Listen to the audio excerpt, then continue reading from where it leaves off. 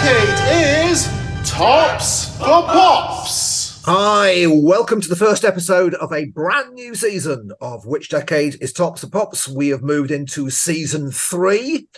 Welcome back, Nick Parkhouse. Hello. Welcome back, DJ Trev. Hello there. We've had a nice little rest, all of 3 weeks, and we are ready to recommence our deliberations. The Magic Randomizer this time has given us a year suffix of 2, a chart position of 1, so we'll be looking at records that topped the charts on October the 11th in 1962, 1972, all the way through to 2012.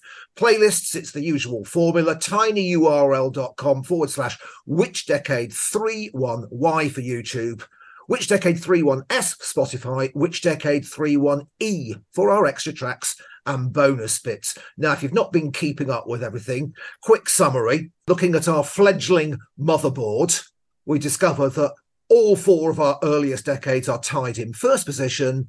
Both of our more recent decades are tied in last position, so we're nearly a year into doing this caper run, basically none the wiser. We'll get there. It gives us a reason to carry on, at least. It's awful if it was all done and dusted. Yeah, end of project. 700 short hours into this project and we can draw no conclusions. I do think that the phrase fledgling motherboard sounds like something they would overdub a radio-friendly version of a song with. You fledgling motherboard, fledge. If we need new substitute words for profanities we've not yet thought of, frankly, after all these episodes, it seems unlikely, we could deploy fledgling motherboard. Also, before we get going, I've got to say a special welcome and thank you to Jeff, because Jeff has allowed us to crack the double-figure number of subscribers to our Patreon. Jeff becomes our 10th subscriber to our Patreon, patreon.com/whichdecadetops. Let's go for treble figures by the end of this season, shall we? You'll see us rolling through town centres near you in our souped-up Citroen Zara Picassos. It's going to be mental. If we get 100 subscribers by the end of this season, right, it's an open top bus tour of Harrogate, Knaresborough, Nottingham. I'll tell you what, if we get 100 subscribers by the end of this season, I will pay Chicory Tip to do a gig in Knaresborough, and we'll all go and sing Son of My Father in a park in Yorkshire somewhere. There you go, listeners. What an incentive that is. Get subscribing.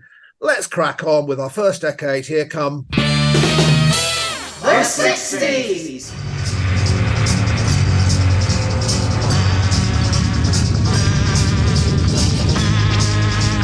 This is Telstar by the Tornadoes. It was the first of 5 top 50 hits that they had between September 62 and October 63, each peaking at a lower position than the one before. Spent 5 weeks at number 1. It was replaced by Lovesick Blues by Frank Ifield. Also reached number 1 in the USA. That made the Tornadoes the first British group ever to top the American charts. Not the Beatles. It was the Tornadoes. Where do we go with the Tornadoes? Right. So it was funny that we were talking only about 2 or 3 episodes ago about instrumental number 1 records. We were talking about how a lot of them weren't actually instrumentals we discovered because a lot of them actually had words. But here is one that is a genuine instrumental hit. Now, we talked about the Shadows at some length, I think, not very long ago in the hideous, never-ending saga of the guitar tango. At the other end of the spectrum for what instrumental music could sound like in the early 1960s, you get this, which still to me sounds like the far future now. So what you must have thought of this in the autumn of 1962, God only knows, because it sounds like an alien invasion or something. It's so weird, but in an absolutely fantastic way. We're at the start of the space race. Obviously, it's named after the satellite. It has an incredible kind of sci-fi vibe to it. To me, it sounds like a film theme from a alien invasion, Mars attacks type film. And I think it's impossible to talk about Telstar by the Tornadoes without talking about Joe Meek. So if you've seen the film, also called Telstar, the Joe Meek story, which came out in 2010, I think, which tells the life story of Joe Meek, who was essentially Britain's first record producer. Sort of realised that the studio could be an instrument when making records. So you didn't just have to stick a microphone in the middle of a room and let people play and sing. You could actually use the production techniques that actually use the studio as a way of making music. And you can hear it if you listen to something like Johnny Remember Me by John Layton, which was also number one, I think, one of his earlier production stuff. Absolutely fantastic. It again sounds so crisp and so different to the other stuff that was going on at the time. He was an absolute pioneer, Joe Meek, and obviously he was responsible for essentially the sound of this. They were a house band, effectively, the Tornadoes. They were Billy Fury's backing band for a bit and stuff. Realised what you could do with the studio, and he was a difficult character, I think, and ended up building a recording studio above a leather goods shop on the Holloway Road, and recording instruments in the toilets and in the stairwells and all this sort of thing. He was a maverick in a lot of ways, but without him you don't get George Martin and all those people. He was incredibly important for somebody you've probably never really heard of. I have always absolutely loved this. I do not know why. I think it's melodic. It's exciting. I couldn't tell you what instrument it is that's playing the melody in it. It sounds like a far future alien invented synthesizer of some description. I think it's absolutely magnificent. I've always loved it. I occasionally put it on the bangers on my Friday playlist at work just to frighten the kids who have no idea what it is. I have one caveat for it. And this is largely going to be dependent on your politics. In the run-up to the 1987 general election, somebody at Conservative Party HQ had decided that Mrs. Thatcher needed to reconnect with the youth, right? So she'd been on Saturday Superstore, and she'd also, bizarrely, gave a interview to Smash Hits magazine. I remember this from being a Smash Hit subscriber at the time, and I looked it up the other day. There is a transcript of the whole interview online. She's got no interest in popular culture whatsoever, Mrs. Thatcher, is the one thing you take away from this. If you asked her to name one of the Beatles, I don't think she would be able to do it. She has no interest in popular culture whatsoever. Must have found herself at Smash Hits HQ thinking, what the fledgling motherboard am I doing here, right? The only one song she can point to that she loved was Telstar by the Tornadoes. And that has always slightly tarnished it for me, is that the only song that I know for a fact that Mrs. Thatcher liked was Telstar by the Tornadoes. So I'll leave you with that. Whether that affects your opinion of it, I do not know. But what a fabulous start to season 3. I remember Margaret Thatcher's appearance on Saturday Superstore, and I remember the 3 records she was given to review. So it was Heartache by Pepsi and Shirley, It Doesn't Matter by the Style Council, and Beautiful Imbalance by the Thrashing Doves. Now, she didn't like the Pepsi and Shirley because she said, "Where is the heartache? I don't hear any heartache," which is quite right, because Pepsi and Shirley were doing the Steps model, singing a sad song like they'd never studied the lyrics with big daft grins on their faces. And then the Style Council, her arch enemy, or at least in his eyes, Paul Weller, whose whole thing was about bringing down Thatcher, she went, it didn't matter. Well, it didn't really, did it? And I think at that point, one of the presenters said, "Can I just say, and I never thought I'd say this before, I agree with the Prime Minister," displaying his credentials there. And then it went on to Beautiful Imbalance by the Thrashing Doves. She said, "Oh, yes, this is marvellous. I do like the electric guitars," she said. What happened? Pepsi and Shirley was a hit. It Doesn't Matter by the Style Council was a hit. The Thrashing Doves were never heard of again. They couldn't get over the shame. I would also say, by the way, that hearing certainly the intro to Telstar by the Tornadoes, and then finding out that the guitarist of the Telstars, George Bellamy, is Matt Bellamy from Muse's dad, makes Knights of Sidonia make so much more sense, because that is clearly where that has come from. What was the TV show that she was on? Saturday Superstore, or whatever that Saturday morning thing was. Yeah, because I'm thinking, because it seems like a shame that 5 Star, one of the main things that they're remembered for is somebody ringing up that TV program and describing them as fledgling motherboard shit. and that they couldn't get through. When Maggie was on, presumably a lot of people were jamming the lines. So speaking of the shit word, I'm going to try a different thing. I'm going to try and phrase things differently. Because music's subjective, we're talking about our opinions on music. I'm going to try and phrase things as such. This basically is because during our massive 3-week break, I've had some time to watch some Star Wars stuff. I'm a Star Wars fan. And when I'm online, to give an example entirely at random from all the Star Wars universe, if I read somebody describing Jar Jar Binks as rubbish, that can wind me up a little bit. Whereas if someone says that they don't like Jar Jar Binks, I don't care. So rather than saying that I think something is bad, I'm going to just try and say that I don't like it. This comes from last season as well, when I described the music of Gareth Gates as fledgling motherboard unmitigated shit. And so what I will try and do now is I would say, I personally would rather eat shit and die than listen to the music of Gareth Gates. And you can see how that's much less confrontational. So fortunately, to start off this new season, it's not a negative review on this one. Telstar, or Terry Star, as he's known to his more casual acquaintances, keeps it interesting for the full 3 minutes. I think it's the energy of it. So we've had 2 instrumentals so far, I think, Darude Sandstorm and Guitar Tango. And they're kind of the opposite ends of the spectrum, because Guitar Tango's only 3 minutes long, but lasts 15 days. Whereas Darude Sandstorm, it's the radio edit of it, but it absolutely romps through. And likewise with this, it just keeps moving. And what Nick said about it sounding futuristic, that's the main thing you get from this, because even though you can tell that it was, made in the 60s, somebody could record that now and it would sound, oh, I know what they're doing. They're referencing the future as it was sounded in the 60s and things like that. And I kept drawing parallels with Darude, because in certain tracks where you've got a keyboard sound that's so distinctive, Darude, Oxygen, Hot Butter, Come On Baby Light My Fire, and then a track like this, it's so of the era, but outside the era as well. It's a little bit kitsch, but it's not so kitsch that it's cheesy. It's just interesting.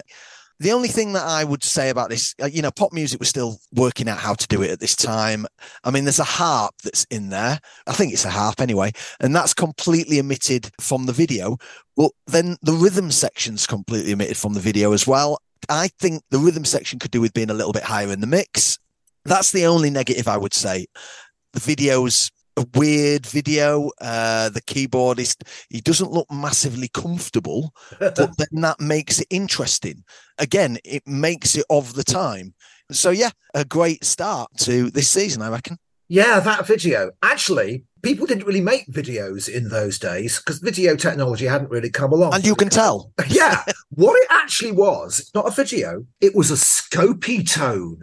Now, Scopitone films went on Scopitone machines, and Scopitones were like very early video jukeboxes. And you put your coins in and you could watch a Scopitone video. So that's where it came from. It is weird they leave out the rhythm section, as you say, Trev. What they've actually done is they brought the drummer, that's Clem Catini, more of him in a minute, they brought the drummer forward, so he's kind of leaning over the guitarist going, oh, I really like what you're doing there, which was an odd way of using him. You'd think they could get a wide-angle lens, even in 1962. And just a word about Clem Catini, because Clem Catini is actually a legendary figure in that he has played on more number one hit singles in the UK than any other person ever. He has played on 42 UK number ones, and he's played on 3 records that we've already covered during this podcast. He plays drums on Mike's On and Wendy Richards Come Outside. He plays drums on Love Grows Where My Rosemary Goes, Edison Lighthouse, and on Son of My Father, Chicory Tip. He carries on. He's on Kung Fu Fighting. He's on the 3 Degrees, When Will I See You Again, Rene and Renato. Just man for hire, Clem Catini. Yeah, I can see why it's Margaret Thatcher's pop record, and even more so now that I've spoken to my mother about it, because my mother has absolutely zero interest in pop music. It's all too modern for her. She basically parts company round about the time the Beatles first came out. Even my mother likes Telstar. She said, oh, yes. They used to play it on the radio all the time. I remember that one. And my mother was quite a fan of Margaret Thatcher, so I could sort of see the link. I mean, Margaret Thatcher was a 37-year-old mother. Mark and Carol, the twins, were probably listening it on the Light programme, and it's got sturdy, memorable melody. But I also think the subject matter would appeal to Margaret Thatcher because she used to be a research scientist. And of course, Telstar was like the big technology story of the year. That wasn't the first communication satellite. It was the first one that could relay transatlantic TV broadcasts. So there was a lot of kerfuffle about it. Tornado's really quick to cash in because Telstar launched in the July. The single entered the charts in the September. Yeah, absolutely, I agree. It reflects that general mood of optimism around the benefits that technology was about to bring. You can hear the optimism in the song. You can hear the spirit of innovation in its production, which matches the innovation of the satellite itself. Yeah, Joe Meek, this was the third of 4 number ones that Joe Meek had. I think one of his particular innovations was actually multi-track recording.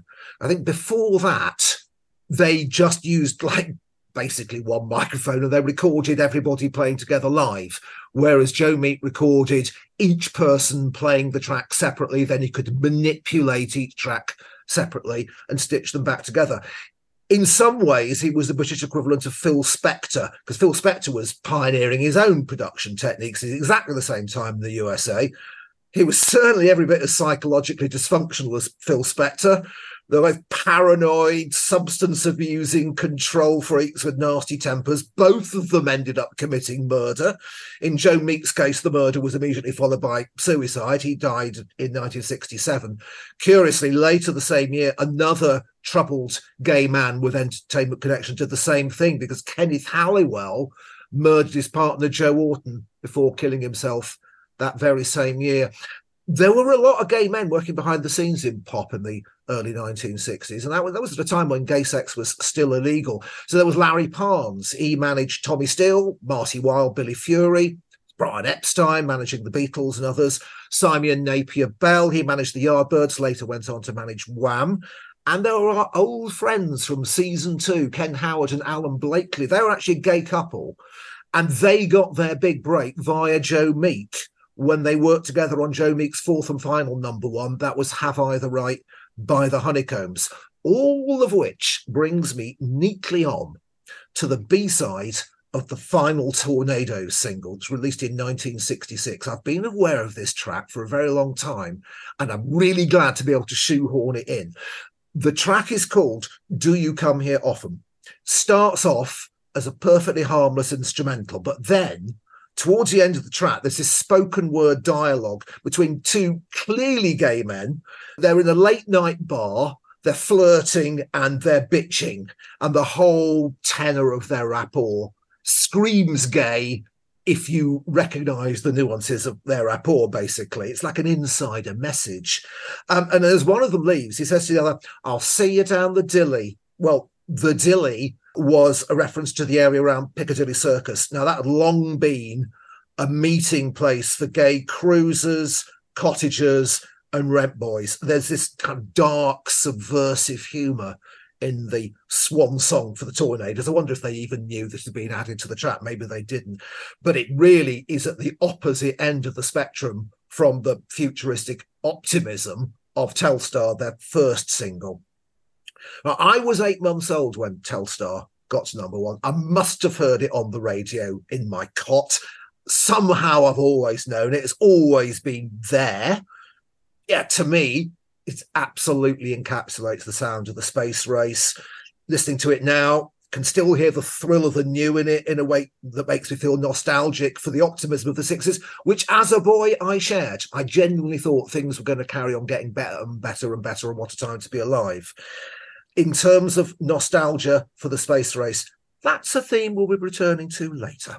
And by the way, you said you didn't identify the organ sound, Nick. I didn't either. The first thing it reminded me of was one of Rolf Harris's stylophones, but they'd not been invented yet either.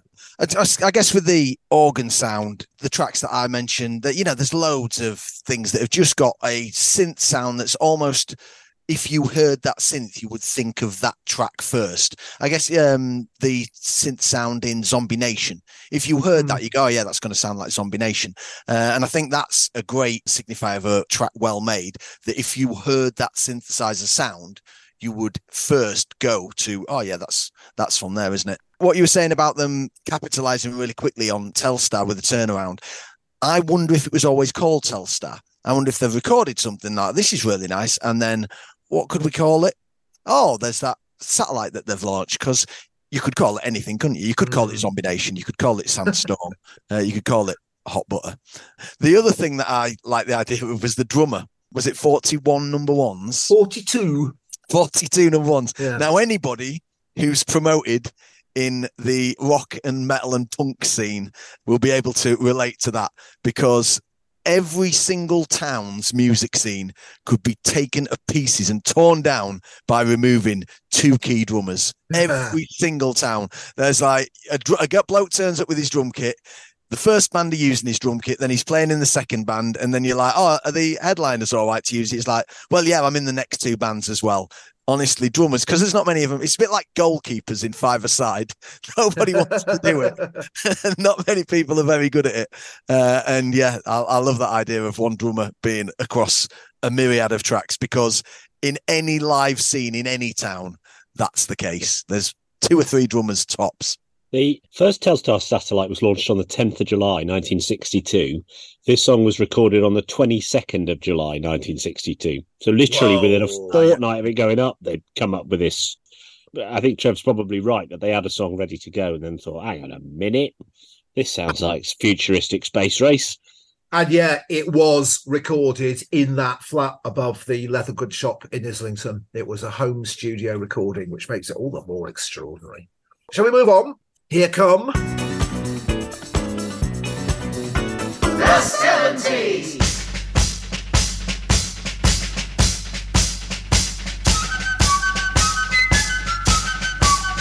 This is Lieutenant Pigeon with Mouldy Old Dough, but the first of just 2 top 20 hits that they had, both of them in 1972, spent 4 weeks at number 1, and it was replaced by Gilbert O'Sullivan and Claire. So we were talking about in the 60s, and I mentioned that, I think pop music in the 60s was still working out how to do it. Here we are just 10 short years later.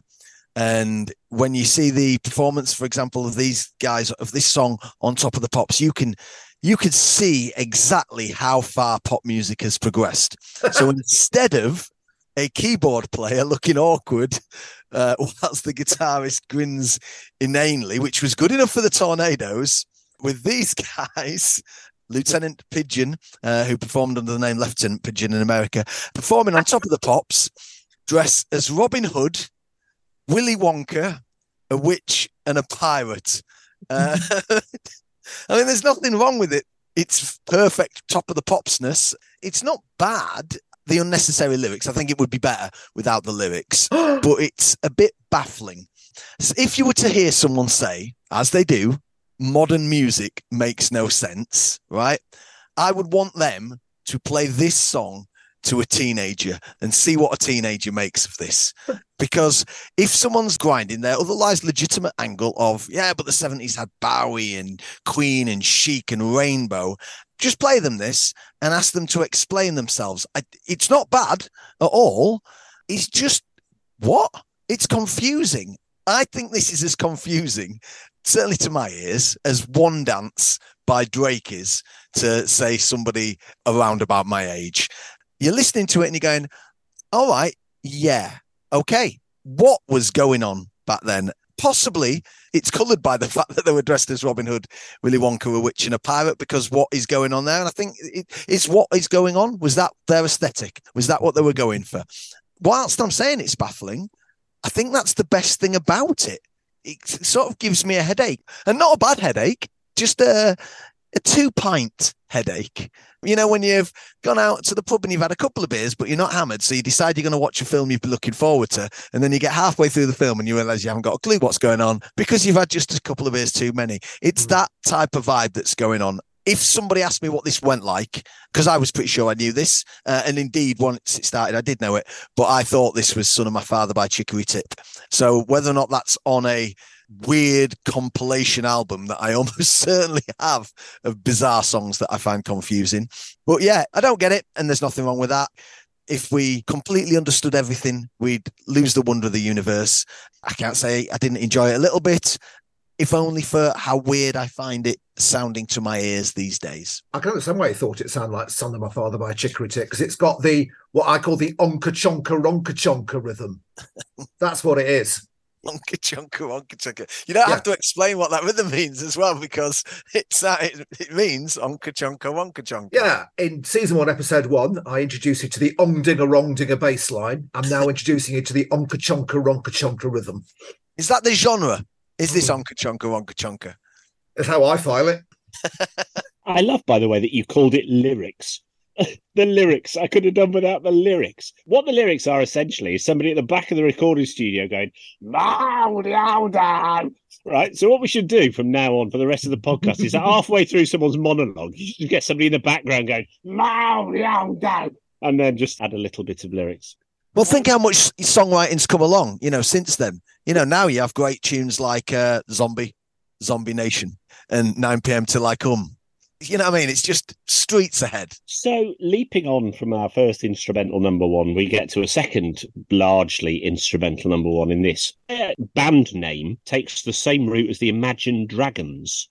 So the Imagine Dragons name is an anagram of something, but they won't say what it is. You can go online and there's lots of obviously Reddit threads and stuff where people have tried to work it out. I reckon it's got something to do with gonads. But anyway. That's just speculation. And Lieutenant Pigeon is an anagram of genuine potential, apparently, which is where they got their name. And I love the fact that on Top of the Pops, there's just a close-up of a pigeon. The whole thing opens with a close-up of a fake pigeon, right? And that is by far the most logical and narrative thing about the entire performance. The witch to whom Trev refers, playing the honky-tonk piano, is 58-year-old Hilda Woodward, who is Rob Woodward from Lieutenant Pigeon. He's the main man. It's his mum playing honky-tonk piano, right? At the time, I believe she was the oldest person ever to have been on Top of the Pops at the age of 58, playing honky-tonk piano while someone with a penny whistle and somebody in a pirate costume shouts, "Mouldy old dough," like a pensioner. And this was the second biggest selling record in the UK in 1972, right? And the only thing that outsold it that year was a bagpipe version of Amazing Grace. So what I love about the charts is that the best thing about the charts is, and maybe slightly lesser in the streaming era, but certainly in the purchase era, is that it was the ultimate democracy. It was, this is what everybody is buying. Good, bad, indifferent. And of course, it throws up some what on earth are we thinking's, Mr. Blobby, etc., Bob the Builder, right? So it does throw up all these things. But what came over the collective consciousness of the entire British public in the autumn of 1972, right, that this was the hit. This was the month at number one hit that everybody wanted to listen to. And the only thing I can come up with is that occasionally what happens, and I think we're going to get to this in the 90s as well a little bit, is that sometimes there is a lull between eras into which all sorts of weird stuff falls. So we're post-Beatles, we're not quite glam. I know that Sweet are in the charts at this point and Slade are in the charts and stuff.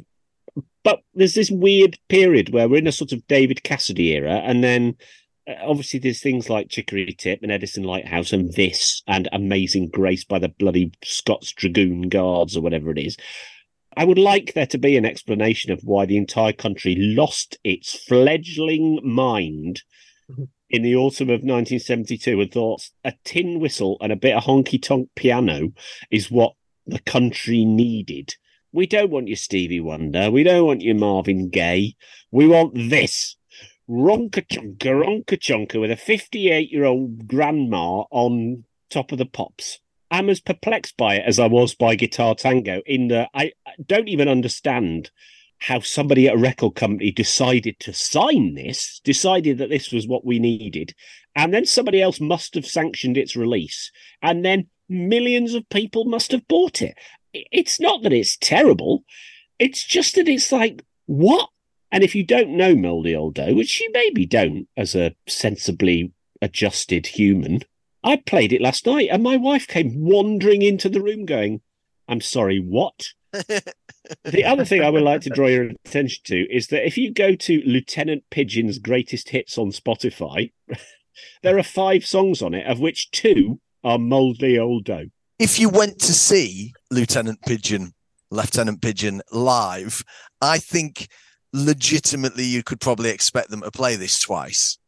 Maybe do an acoustic version where they're sat on stools and then halfway through get off for the key change like Westlife, but then, close the show with it as well, fully plugged. I mean, their other hit, Desperate Dan, sounds a lot like Mouldy Old Dough, right? And then they had a hit in Australia with a song called I'll Take You Home Again, Kathleen. It's just more tin whistle and ronka chonka piano. And then they did a version of Nut Rocker off of Bee Bumble and the Stingers, which is just also honky-tonk piano. Maybe they made an absolute ton of money on this. Maybe they're living in Barbados. They made their fortune, and good luck to them. I might be able to help shed light on the mysterious popularity of Mouldy Old Dough.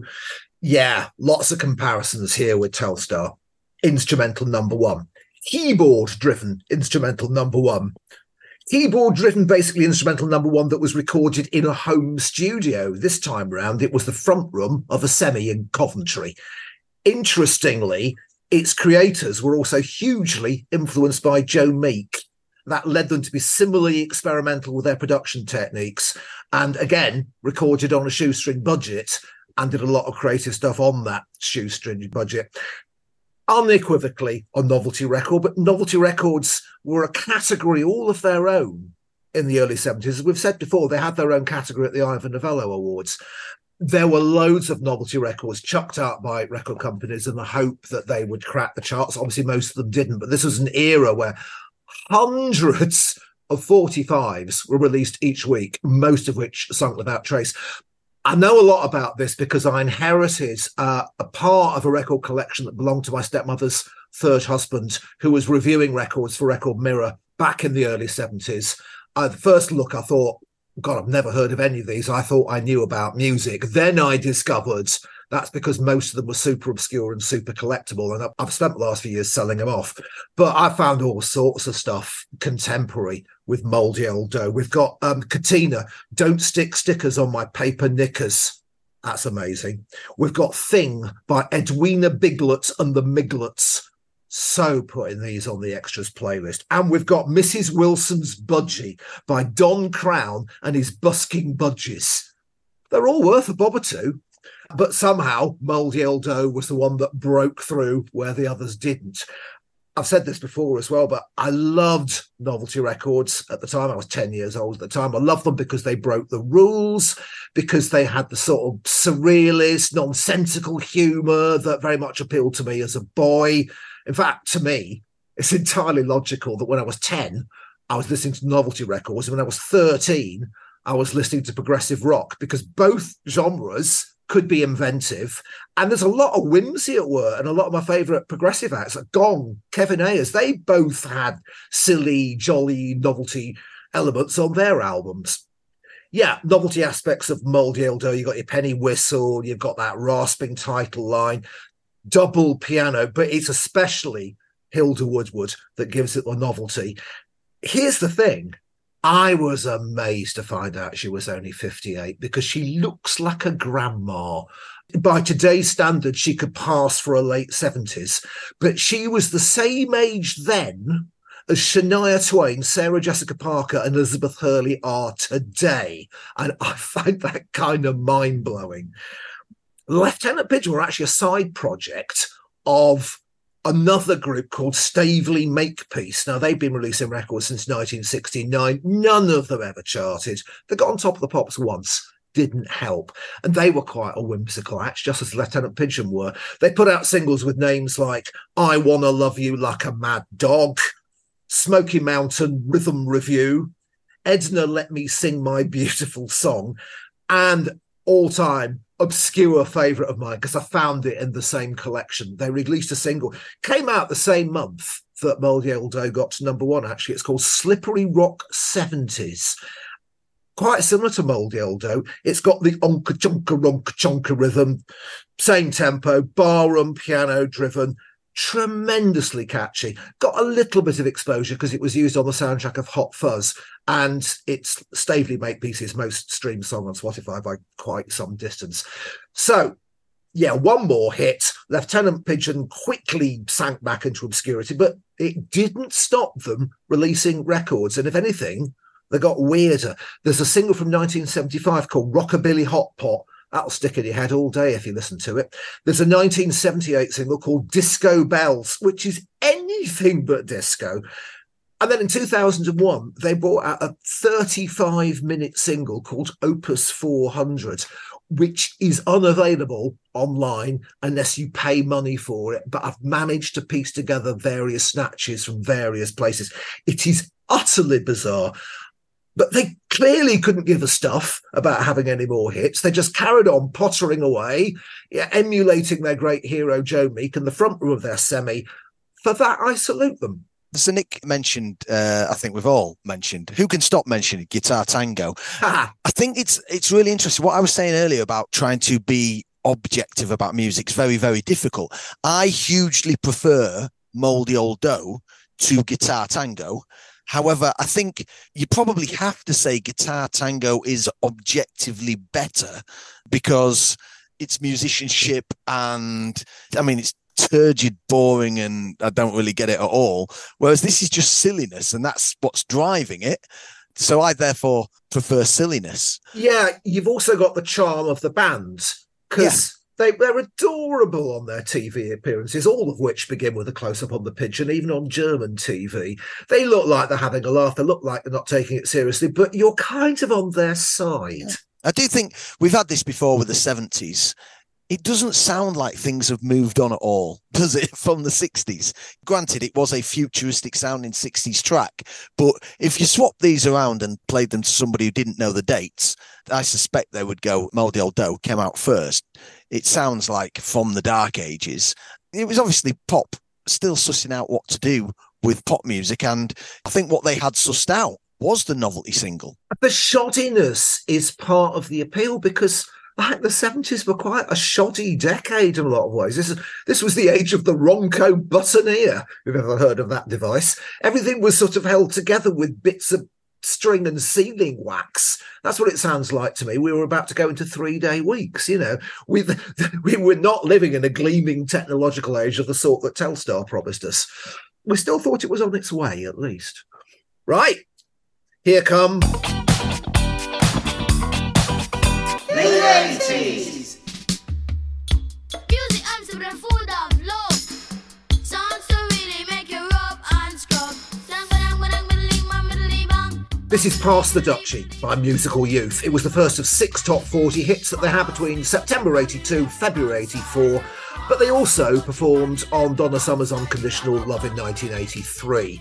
This spent 3 weeks at number 1 and it was knocked off the top by Culture Club and Do You Really Want to Hurt Me? Also got to number 10 in the USA. That was a rare achievement for a reggae single, and its success made Musical Youth the first black group ever to have their video played on MTV. So, again, we turn up to the 1980s, our winner from the last season with a song that pretty much guarantee everybody will immediately recognise. We talked about the specials, I think, fairly recently, and I've never been a huge fan of reggae. But it seems to me that while the specials and certainly earlier on, UB40 were kind of dealing in the grimness of British life at the time, you know, with Ghost Town and 1 in 10 and all that sort of thing. Along come Musical Youth with what feels to me like a much more chirpy outlook. And I don't know whether it's because of the youthness of it, but I listened to their first album the other day and actually found myself really enjoying it. It's upbeat, it's musical, it's melodic, it's interesting. Their other singles, Heartbreaker, not that one, is great. Never Gonna Give You Up, not that one, is great. Unconditional Love, I think, is brilliant. They sound more like a sort of new edition style American kind of boy band on that song. So in some ways, it feels like a little bit of a novelty song in the sense that it's got this weird word that nobody knows what it is. They've obviously had to change the lyrics from the original. I remember them turning up on Blue Peter. So they were young. Some of them were very young when this came out. But do I like it? And it's one of those songs that almost, it's outside of critical appraisal. It's just Pass the Dutchie, isn't it? Everybody knows Pass the Dutchie. Everybody sings Pass the Dutchie on the left-hand side at a party without giving it any thought as to whether you actually care for it or not. And I think what I have found over the last couple of weeks is that I care for it more than I thought I did. But in the context of, I actually found myself, despite not really liking reggae, liking a lot of the stuff they did much more than I thought I would. So I've sort of discovered Musical Youth about 40 years too late here. I don't super love it, but I think it's a nicer, cheerier approach to reggae than some of that slightly more downbeat political stuff that perhaps was going on at the time. I live in Harrogate. It's a fantastic place to live. And there is a traditionally very wealthy road in Harrogate called Duchy Road.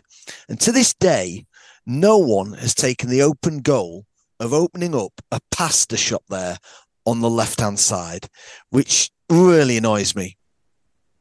Now, out of context, you might not have a clue what I'm on about. But something else that annoys me is that even in context, with a lot of modern music, I have no idea what people are on about. However, the line between music I enjoy and music I don't enjoy is rarely about whether or not I can make head nor tails of the lyrics. From time to time, Rihanna says something incomprehensible. Sia rarely says anything I understand, but I don't particularly like Sia, so that's a bad example.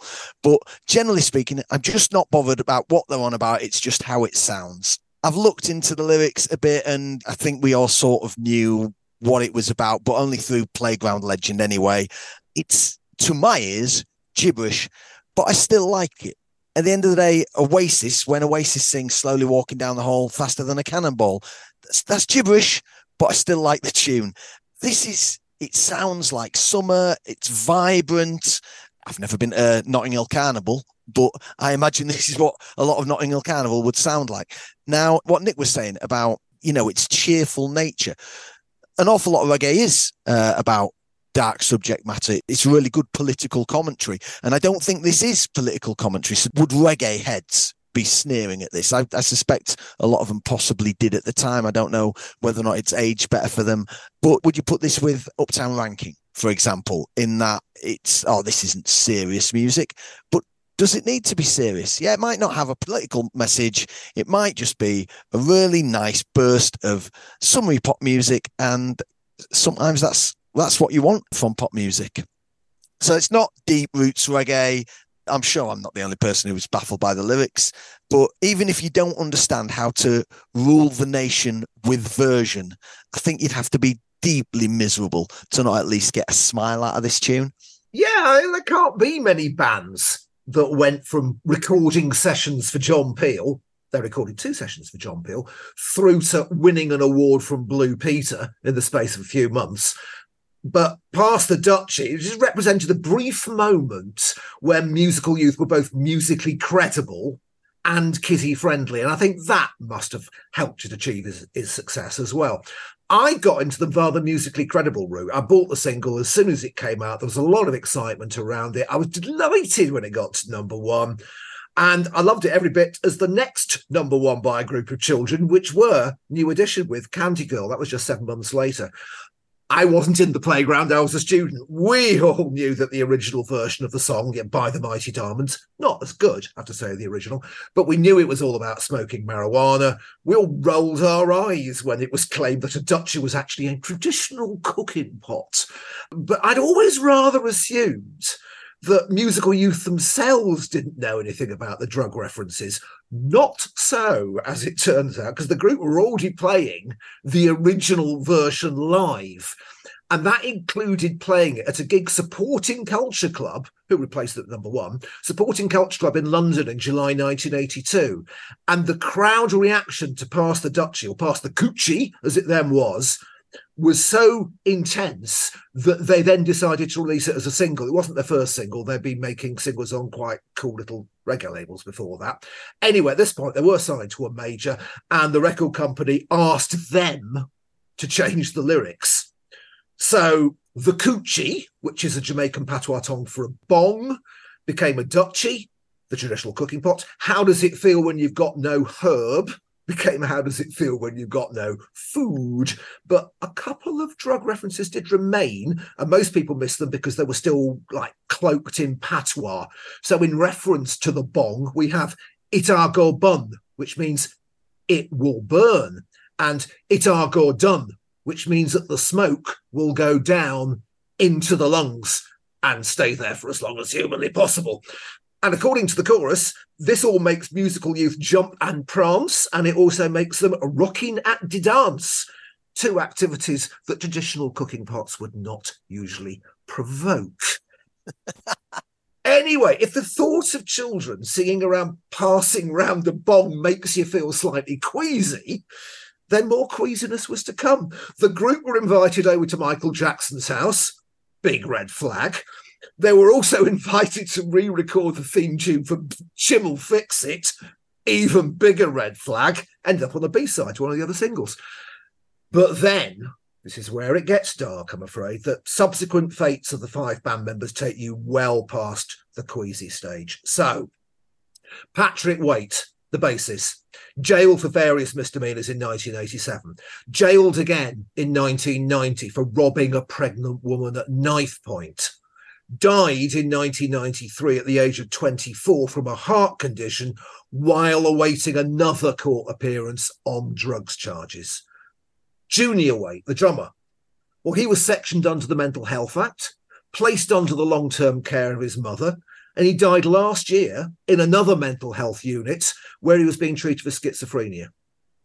Kelvin Grant, the guitarist, he left the music industry for many years, became a virtual recluse because he was so disgusted at the way the band had been treated. He did eventually return to making music in the mid-2010s.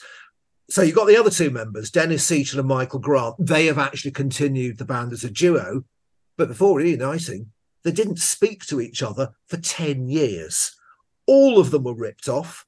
They lost a court case over royalties, and none of them made any money, and some of them ended up very short of money indeed. Does any of this spoil the love I once had for Pass the Duchy? No, not really, because none of this had happened when it was at number 1. The record sounded fresh and full of life. The band looked fresh and full of life. And it's that memory that I cling to when I listen to it. I wondered whether it was the biggest selling reggae single in the UK, but it isn't because Red Red Wine is ahead of it, amongst other things, I guess. But maybe of 1982, but then do you count Culture Club? Do you really want to hurt me? It's got a reggae rhythm. I did once, not so long ago, play the part of the Queen at the Christmas cabaret show of the community arts charity that I used to volunteer for. And as the Queen, I was given a box of Duchy Original biscuits to promote because I was promoting it on behalf of Charles. And at the end of it, when I left the stage, I said, do all please have one. I shall pass the Duchies upon the left-hand side. Got a laugh. What, like my pasta shop on Duchy Road concept? Yeah. The way that went down as well. Oh, yeah. Right. On we go to... The 90s. I blame you for the moonlit sky. This is Sleeping Satellite by Tasmin Archer. It was the first of 6 top 50 hits that she had between September 92 and March 96. And again, like the Tornadoes, each one peaked at a lower position than the one before. Spent 2 weeks at number 1. It was replaced by End of the World by Boys to Men. If you've never seen the video to this, but you have seen the video to Shakespeare's Sister Stay, it's all right. You don't need to see the video of this because they're exactly the same. It's a bizarrely gothic style of video. Gothic meets sort of 80s hair rock, somewhere in the middle, like Bonnie Tyler, Meatloaf video imagery in there. It's just all candles and net curtains and stuff blowing in the wind. And it makes me think they didn't really know where to pitch this. But then when I was watching it, I'm going, where would I pitch this? How do you pitch a song like this? Adult orientated soft rock. So yeah, Meatloaf, Bonnie Tyler. It makes sense. I completely didn't remember the organ solo in the middle of this. I think that's probably for the reason because I don't think it adds anything to it. And really, lyrically, I only follow this as much as I can understand musical youth. Is the sleeping satellite to blame for the litany of things that she mentions? I don't know who is to blame, but I do think it's well written, medium pace, middle of the road music. It's pleasant. I have fond memories of this. My mum, I think, really liked this. It's a little bit coffee table, but I think the vocals are really good. And yeah, overall, it works for me. I would urge you to check out, it's a legendary hardcore DJ called Wish Doctor. Wish Doctor did a track called Rush Hour that samples this and makes it about drugs. Again, because we've been talking about drugs now for the last two songs. I mean, I'll be honest with you, Tasmin Archer could be on about drugs for all I know. Shoot for the moon, a sort of sense of wild adventure. I'd definitely lose the organ jamming it, but yeah, I like this. I think it's our second song today about the space race, actually. Yes. I'm sure Mike will come back to that. So I was talking earlier about how in 1972, there just appeared to be sort of no prevailing genre that was dominant, and there was all this weird stuff going on. And it fast forward 20 years, and it feels the same in 1992 as well, that we're a bit pre-Britpop, and we're out of the 80s. And, you know, in the charts this week, Boys to Men, Take That, Simple Minds, The Tetris Song, Dr. Alban, Bob Marley, The Wedding Present, Status Quo. I mean, it's just a right mixture of all sorts of weird and wonderful stuff. Now, I like the song. It's perfectly fine. And it was quite interesting that after I played it, my streaming service decided to play me Kiss the Rain by Billy Myers and something else that I've mentioned before that was like a one-hit wonder from the 90s, which was like an acoustic guitar-based song. This, to me, I lump it in a kind of eagle-eyed cherry category. It's that kind of middle of the road, presumably pops up on Radio 2 every 20 minutes, slightly nostalgic. Oh, I remember this old hit.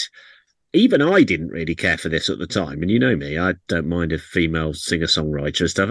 I loved In Your Care, which was her follow-up single to this. I think it only got to the top 20.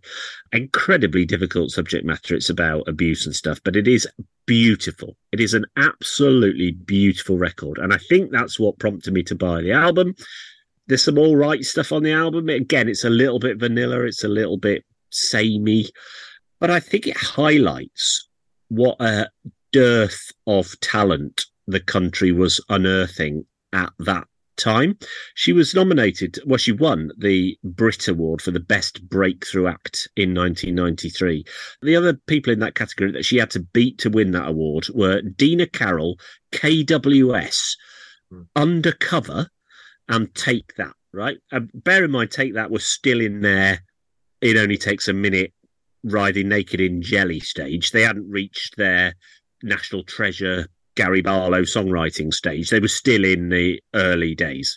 I mean, that is a rough list of new talent, isn't it? So if that was the best we could do, then it's perhaps no surprise that this was number one, because it represented the best of new British music at that time. So nothing against her. I mean, this is not to have a go at Tamsin Archer, but God, I mean, what a paucity of like actual new upcoming musical talent there must have been for that to be a thing. She lost the Best Female Artist Award to Annie Lennox, as you know, Annie Lennox won that award every year from I think 1982 to 2002, I think, pretty much.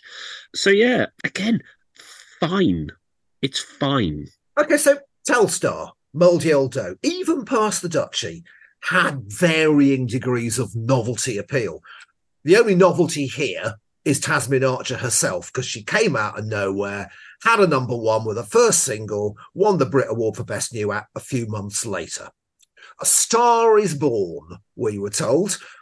But then they said the same thing about Beverly Craven, who won the same Brit Award a year earlier, and about Betty Boo, who won the same Brit Award the year before that.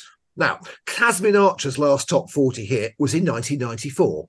Beverly Craven's last top 40 hit was in 1993. Betty Boo's last top 40 hit was in 1992. So the Brit Award for Best New Act was a bit of a poisoned chalice in those days.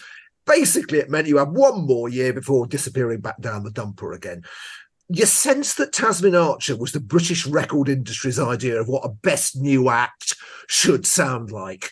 You do wonder if their discussions went something along the lines of, we need to find the next Beverly Craven. A flawed strategy, I would contend. Sleeping Satellite, it was co-written by a guy called John Beck. He later wrote, or co-wrote, I should say, Put Your Records On for Corinne Bailey Rae, and he co-wrote Solo Dancing for Indiana, another act that was tipped for stardom before sliding very quickly from public view. He was a principal collaborator with all three singers. I think his best work, and I'm so glad I can shoehorn this in, I think his best work was on another track by Indiana called Blind As I Am. Should have been massive if only her record company hadn't cocked up her career so badly, but that's another story. We've got another link with Telstar here.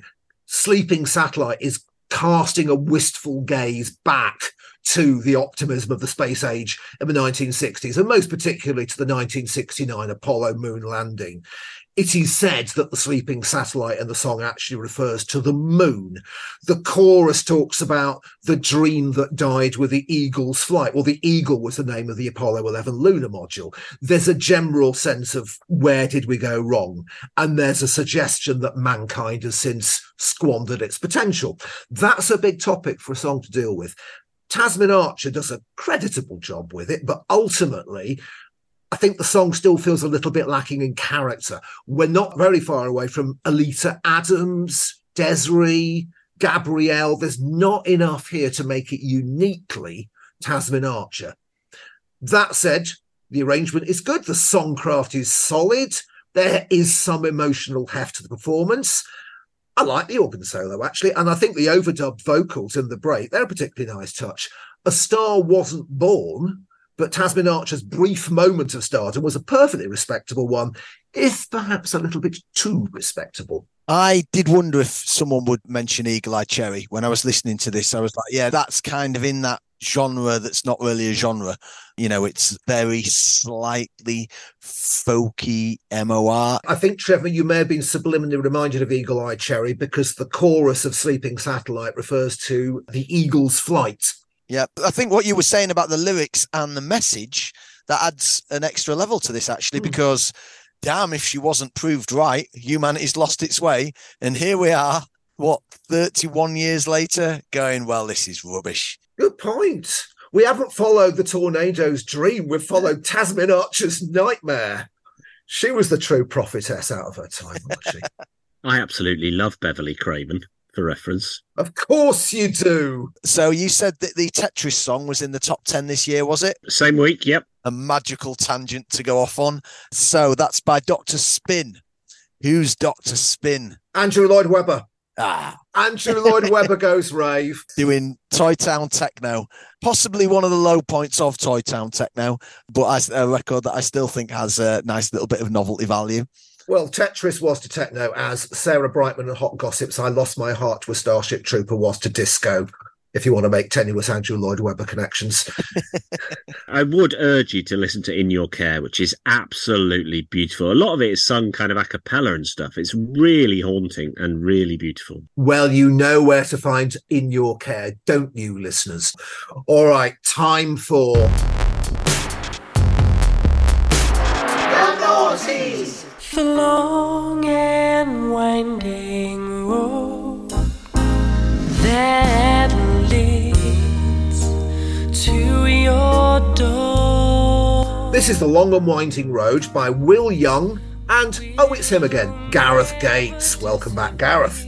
Third of four number ones for Will Young, also the third of four number ones for Gareth Gates. Will Young had 11 top 10s in total, most recently in 2011, whereas Gareth only had 7 top 10s, most recently in December 2003. This spent 2 weeks at number one. It was replaced by Las Ketchup's Ketchup Song.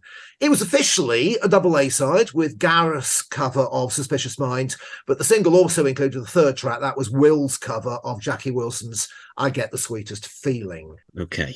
There are various positions I think you can take with this song, all of which are valid, in my opinion. So the first one is, I know a lot of people who don't even rate this as a Beatles song, think that it's an overly sentimental, late-era McCartney whine that wouldn't make their top 50 best Beatles songs of them all. So why on earth would you cover this? So there are those people who just, again, all opinions valid. Then there will be a lot of people, I think, an awful lot of people, let's say 80%, who go, what's this proto TV talent show Robson and Jerome-esque pair doing anywhere near the Beatles' The Long and Winding Road? which is a untouchable classic. And then there'll be a very small group of people who think that Gareth Gates and Will Young's The Long and Winding Road is beautiful. And I sit in that very small group of people who bought it at the time at the end. And I know that this is a ridiculous position to take. Now, look, let's start by saying I also love the Beatles' Long and Winding Road. I'm a casual Beatles listener. I'm not a deep Beatles fan like a lot of people are. I am a casual Beatles listener. As a casual Beatles listener, it's always been one of my absolute favourites of their songs. I've always absolutely loved it. So the biggest stars of the day turning up and covering that in 2002 was fine by me. Teen Idols, I've always covered songs. Puppy Love, we talked about. They got a Teen Idol, covered an old song, was a massive hit. That's all that is going on here. You've got two Teen Idols fresh off the telly. Everything they touched in 2002 basically went to number one, as we established with any one of us when we talked about that, and this followed suit. What I think it does right is that the production on it is, for a Simon Cowell-esque early 2000s pop record, it is surprisingly low-key, the production on it. Famously, Paul McCartney hated the production. We talk about Phil Spector, hated Phil Spector's production of The Long and Winding Road. He said he would never have women singing on a Beatles song. He added a choir, didn't he, and brass and strings and all sorts. Hated it, hated Phil Spector's production. I actually think the production on the Gareth Gates Will Young version is no worse than Phil Spector's. I think they actually do really rein it in a lot of ways. There's very little going on other than the vocals on this. Yes, it is a little bit oversung. It is a little bit, when there's a tiny moment of silence, somebody has to do a ooh to fill the gap, right? So it is a little bit oversung. I will give them that. But I think that they sound terrific together. There's not a lot of male duets around either. Lots of feats and stuff. There's not a lot of man-on-man duet action going on. They sound great. They look great. The video is as stripped back as the production is. There's nothing going on. It's just the two of them in the dark. So, yes, the double A-side Suspicious Minds is ridiculous. It's Gareth Gates doing Elvis. It's preposterous. This, it sounds like sacrilege to say that I like it as much as the original Beatles version of stuff, but I think it really holds up. I think it is a very well-made, well-sung cover version of a classic song that they are entirely entitled to do as the biggest names in pop music in 2002, and I love it. Come on, then.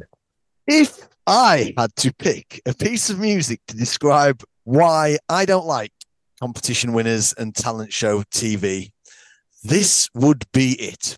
They've taken what I think is a great song and managed to turn it into a great song. So, on paper, the outcome is still a great song, right? Right? Is it? It adds nothing. For me, it underlines how okay I find their voices. Yes, they're talented, but with that talent that they've got, and I only find them okay vocally, they've managed to render something that was already great, and they've not ruined it. But, I've got to say, if you feel in any way like me about this, and you've not seen any of the live videos of this, please don't watch a live video of this, because it is like they are trying to out-pointless each other. There is just so much more excessive vocalization and air clutching, and everything about the live version of it that I saw thoroughly underlines the word why. Now, I'm a big fan of gateway drug music. Cheesy dance music gets a lot of people into underground dance music. Lots of people end up into, very, very heavy metal or hardcore punk or extreme music via the likes of Linkin Park and My Chemical Romance and Nickelback and things like that. So I think there will be some people who, after this, went and listened to the Beatles. It's not one of the better known Beatles songs, I guess, but I still find myself asking why does this exist? Surely it's for charity, but I don't think it is for charity. I think it's a really unimaginative song choice, and it's Symes, isn't it? My mate Simon Cowell, who I'm not on board with anyway. It is, for me, why I think that TV talent shows are just derivative. They could have done any song in the world and then they've done this. This is the best song this week by miles, as far as I'm concerned. It's my favourite song. If I'm going to stop saying things like it's the best song, it's my favourite song this week. And it's also my least favourite song this week. This is a brilliant, brilliant piece of songwriting, I think, but it already existed and it just didn't need to be done. I think this would be outstanding if you were an intimate live show, not as a pop single, just at a show, and then they just come out and do a cover of this. Oh, wow, what a great moment. Pop single, why? I do think the instrumental is quite pedestrian. I think really the instrumentals, it's just a karaoke instrumental of this that they've then done a very, very good karaoke over the top. I am more conflicted about this than I've been with any piece of music we've had so far. It's outstanding in the world of the music that I like, this type of song that I like. I really, really think this is a great record that absolutely already existed. So why have we got another version? How am I charting this? Because it's either number one or it's last. I suppose it would be like you or I doing a painting by numbers of the sunflowers, wouldn't it? You'd still get a really, really lovely, freshly painted new version of the sunflowers to hang up, but it's not the sunflowers, is it? Yeah. I'm still trying to find different ways of basically saying what Nick says, because, spoiler alert, I'm basically with Nick on this, more or less. For a record whose primary purpose was merely to combine the fan bases of the two finalists of Pop Idol in order to maximise sales, yeah, this is, I think, a surprisingly classy piece of work. The two voices are in the same register, so they blend really well together. Both singers deliver their lines with delicacy and actual feeling. It doesn't, to me, have any of the usual symptoms of a hastily cobbled together cheapo cover version cash-in job. And I think this becomes clearer when you look at the credits for the recording. This was produced by Stephen Lipson. He worked with Trevor Horn on those Frankie Goes to Hollywood hits, later worked with Hans Zimmer on movie soundtracks. There was the Dark Knight Rises, more recently Top Gun Maverick. He's won numerous awards, everything from Annie Lennox's Diva album, all the way up to Billie Eilish and No Time to Die, the Bond theme, via S Club 7, Don't Stop Moving. And if we look at the strings are arranged and conducted by none other than Nick Ingman, who I talked about last season in connection to his work on I Don't Want to Talk About It, Everything But the Girl. Went to a lot of detail about all the amazing stuff that Nick Ingman has done. So the powers that be have wheeled out the big guns to fulfill their brief of constructing a quality product, as befits the status of the original song from Let It Be. They don't really want to lay themselves open to charges of desecrating what many people regard as a masterpiece, even if Paul McCartney didn't. It's like they've taken out insurance on that in a way. Okay, I'm not saying that this version is also a masterpiece. It takes precisely zero risks with the interpretation. That leaves it sounding, I guess, overly reverential. And yeah, like Nick, I could do without those little extemporized vocal twiddles, unnecessary woo-woo-woos and yeah-yeah-yes. But if you view it through the admittedly rather constricting prism of reality TV pop, I think this has to be one of the better ones. I think it's the lack of risk that bothers me. The biggest risk they're taking is that it's such a classic track that people like me are going to go, oh my God, why on earth would you do that? There's going to be loads of people who'll be annoyed about this. There'll be people spinning in their graves about this. Granted, but at least they put time and care and effort and money into its construction, and at least the two performers sing with a genuine feel for the original song. So I think that is something. To continue with the painting by numbers, I think what you're saying then is it's painting by numbers, but you've whipped out the oil paints to do the painting by numbers. I think you've done 6 months of art classes before you've attempted sunflowers. I think we can go that far. Have you ever listened to the, they brought out a new version of Let It Be because the Beatles and Phil Spector never met when it came to producing Let It Be. The Beatles were in the process of breaking up. Phil Spector was drafted in to do what he could with the tapes, and he just brought in the string sections that the Beatles had never commissioned, slathered it in all this gloop.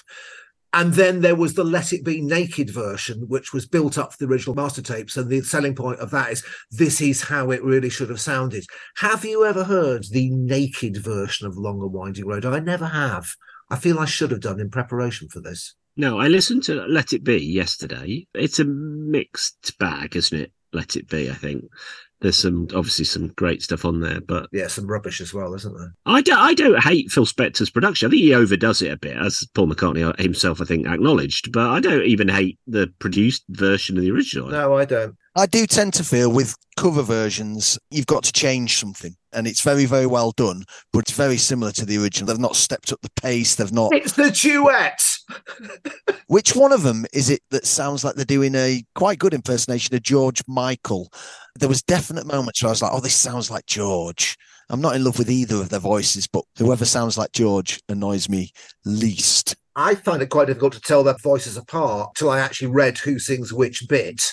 I thought Will sang the first verse, but actually Gareth sings the first verse. They're remarkably similar sounding. The worst thing could have done was bring out all the other Pop Idol finalists in a big choir at the end. Yeah. Zoe Burkett and Rosie Ribbons and Corbin. Can you believe this is our first introduction to the Beatles on this podcast? That's crazy. Also, interesting factoid, there can't have been many double A-side number one singles where each A-side came from a different album. Because the Long and Winding Road was on Will Young's debut album From Now On, and Suspicious Minds was on Gareth Gates's debut album, What My Heart Wants to Say. Wow. They thought of everything with the promotion of that single, didn't they? Trying to get you to buy 2 albums. I think we've talked about this long enough, don't you? Shall we progress to... The 2010s. Shine bright like a diamond. Shine bright like a diamond. This is the return of Rihanna with Diamonds, the 7th of 9 number ones that Rihanna has had to date, although she was only the lead artist on 6 of them. Spent a single week at number 1. It was replaced by Swedish House Mafia's Don't You Worry Child, but it did go on to spend 50 weeks in the top 100. This is one of Rihanna's more coherent songs, I think, even given the fact that diamonds don't actually shine, they reflect and disperse. When you compare this lyrically to, for example, Rude Boy or Work, Work, Work, Work, Work, this reads like Shakespeare. She's starting to edge towards the seer, slurry method of singing, which I really do not enjoy. But Rihanna is still capable of bringing it back to, you know, at least there being like syllables in the sound as opposed to, just sound like that. Rihanna, she is a pop star and she herself shines brightly like a star rather than a diamond, because I've already covered how much that annoys me. And I think she's better when she's on straight up bangers. It's fast enough to have the energy to carry it on to the end. I prefer the ones where she's been produced by Calvin Harris, David Guetta and stuff like that. That's the type of music that I prefer, but I also think that's when Rihanna's at her best. I think Rihanna benefits. She doesn't have, for example, Beyonce's level of smug self-satisfaction. She always comes across to me just playing it as it is. This is what I do. There you go. And I think whilst I personally wish she operated more at the end of Lady Gaga, for example, danceable pop music, because she rarely makes the type of music that I like, but I thoroughly understand why Rihanna's massive. It's not my cup of tea, but it sits next to some of Alicia Keys' stuff. I think it's well made. There's a moment in the video where there's a horse rears in the background, and consequently the entire video looks like a Lloyd's Bank advert, and that sort of adds to it as well. It's not what I would listen to. It's not my kind of music at all. I think it's well done, and I think Rihanna is a legitimate star, and compared to her peers, she's one of the ones I prefer, I would say. So when Stargate had worked with Rihanna before on Only Girl in the World and Don't Stop the Music, I think. And when they wrote this, Benny Blanco said it was never intended for Rihanna. They were going to give it to, I think, Kanye or Lana Del Rey, I think, whatever. And then they got, talk about Sia. They got Sia in to write the lyrics for Diamonds. And when Rihanna first recorded it, Sia thought it was her version because she sounds so much like Sia in the delivery of it. Sia thought they were releasing her own version of it. I mean, it's got Sia all over it, I think, lyrically. And, well, apparently she wrote the lyrics in 14 minutes. Like you said, Trev, she should have probably taken another 20 minutes and had another crack at it. But there we go. I mean, it's an absolute monumental hit for Rihanna. If you're on a TV quiz show and you had to name a Rihanna song like this, you'd go Umbrella, and this probably would be maybe the first two you'd grasp for. But actually, it's quite funny that it came at sort of the end of a imperial phase. You assume this was in the middle of a continued success.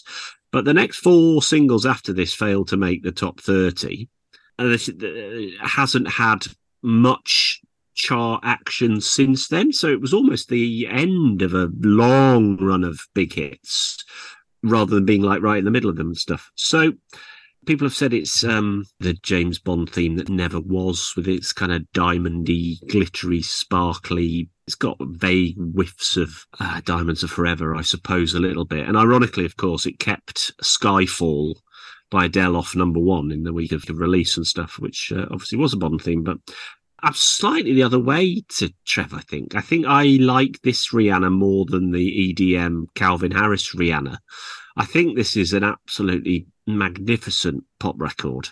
Yes, it is not a million miles away from Chandelier or some of those other big Sia. They're almost power ballads, aren't they? Some of them, some of those Sia ones, you know, the Oil and Gasoline and Chandelier, those kind of things.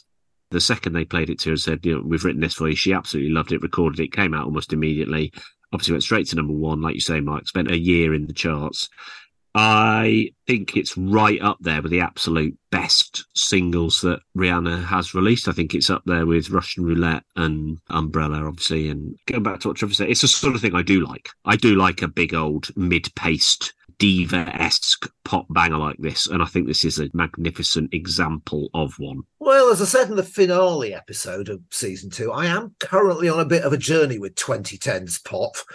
So having previously either dismissed it or the last part of the decade actually completely ignored it, I'm gradually starting to understand what makes the good hits good. So I'm coming to Rihanna's Diamonds with fresh ears. I'm ready to give it a fair assessment. I do still have certain issues with Rihanna, though, and I talked about these issues last time she came up on this podcast.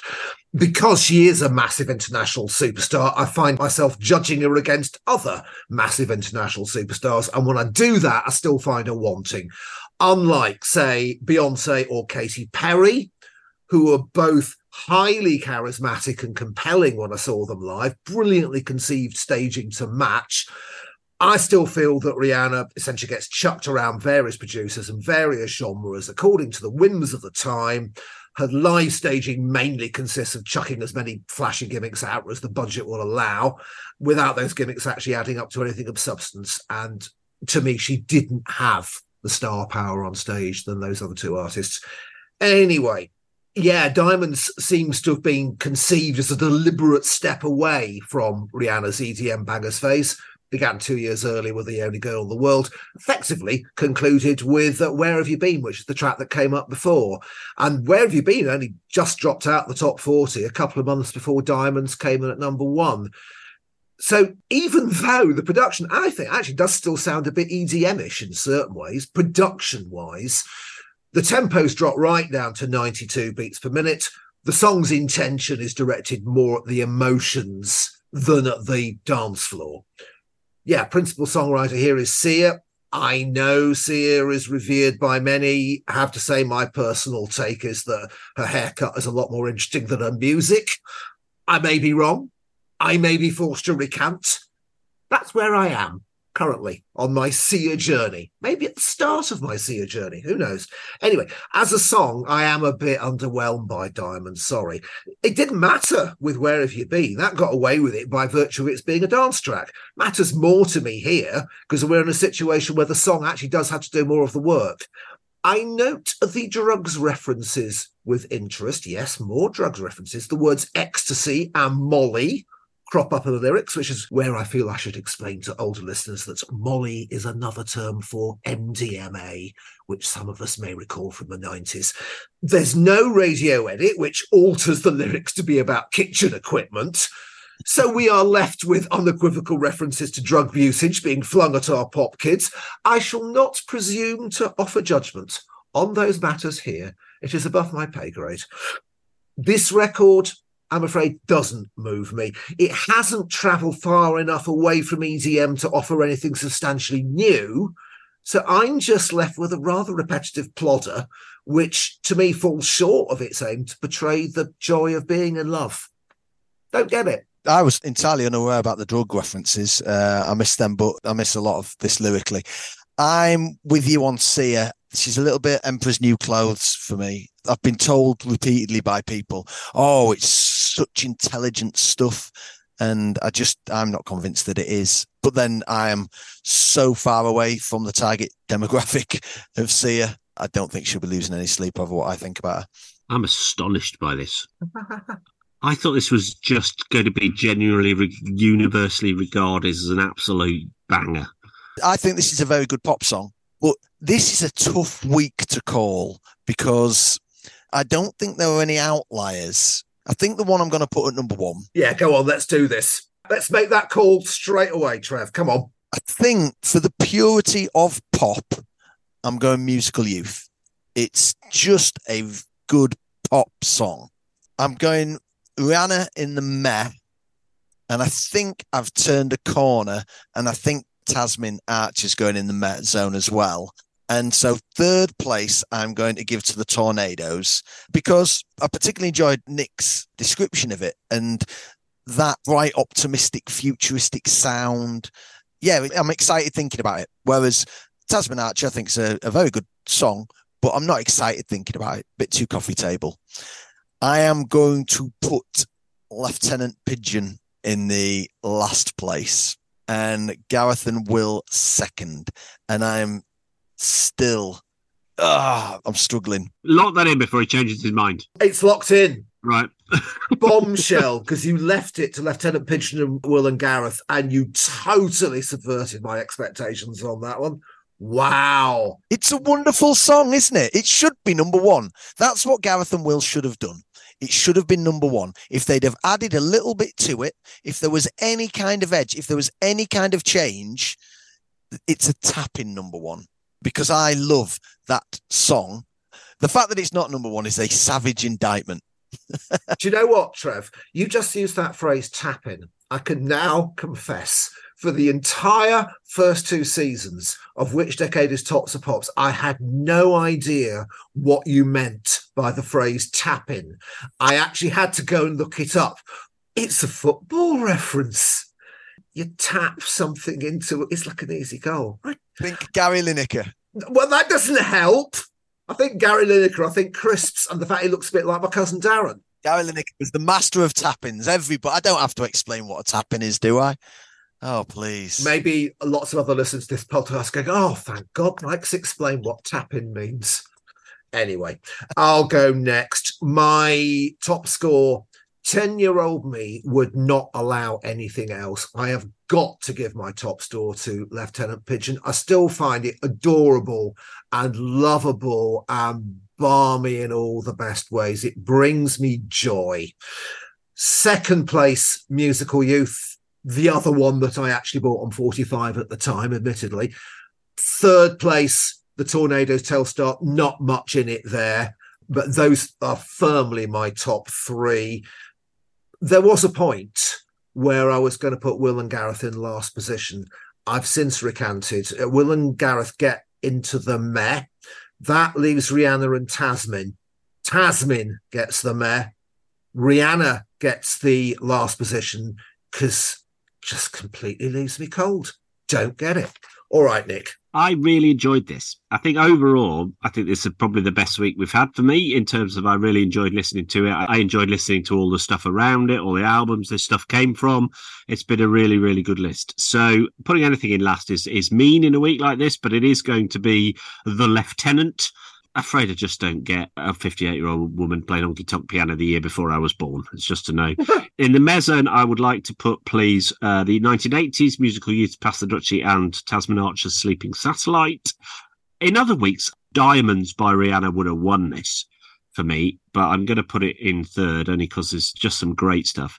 Telstar by the Tornadoes for the 1960s in second place, a song that I have always loved and I think that everybody should love and everybody needs to listen to it.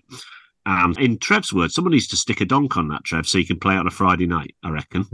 And in first place, I love The Long and Winding Road. I love the original. I've always loved the cover. I have that CD single sat down here somewhere underneath my desk. So, yeah, a beautiful, beautiful song. Interesting set of combined results we got here. We have got equal last place, 0 points for Tasmin Archer for the 90s and Rihanna for the 2010s. 1 point above them in fourth place. We've got Lieutenant Pigeon for the 70s. Then we've got a bit of a jump. Third place, Tornadoes for the 60s. 1 point above the Tornadoes are joint leaders as of now. Musical Youth for the 80s and Will and Gareth for the 2000s.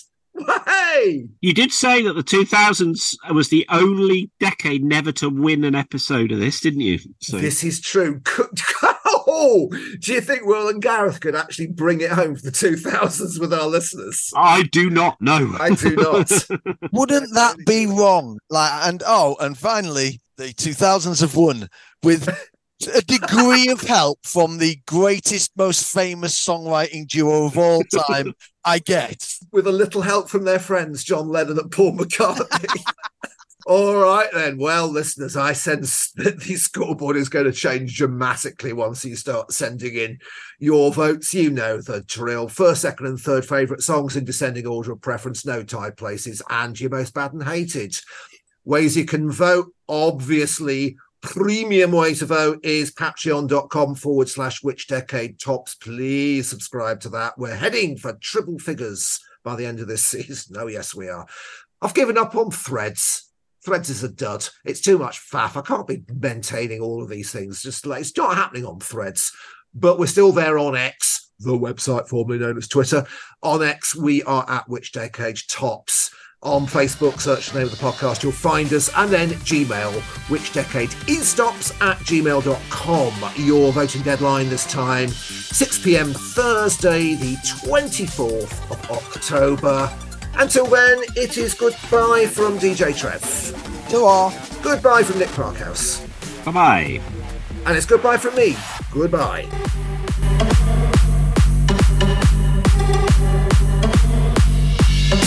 Which decade is Tops for Pops?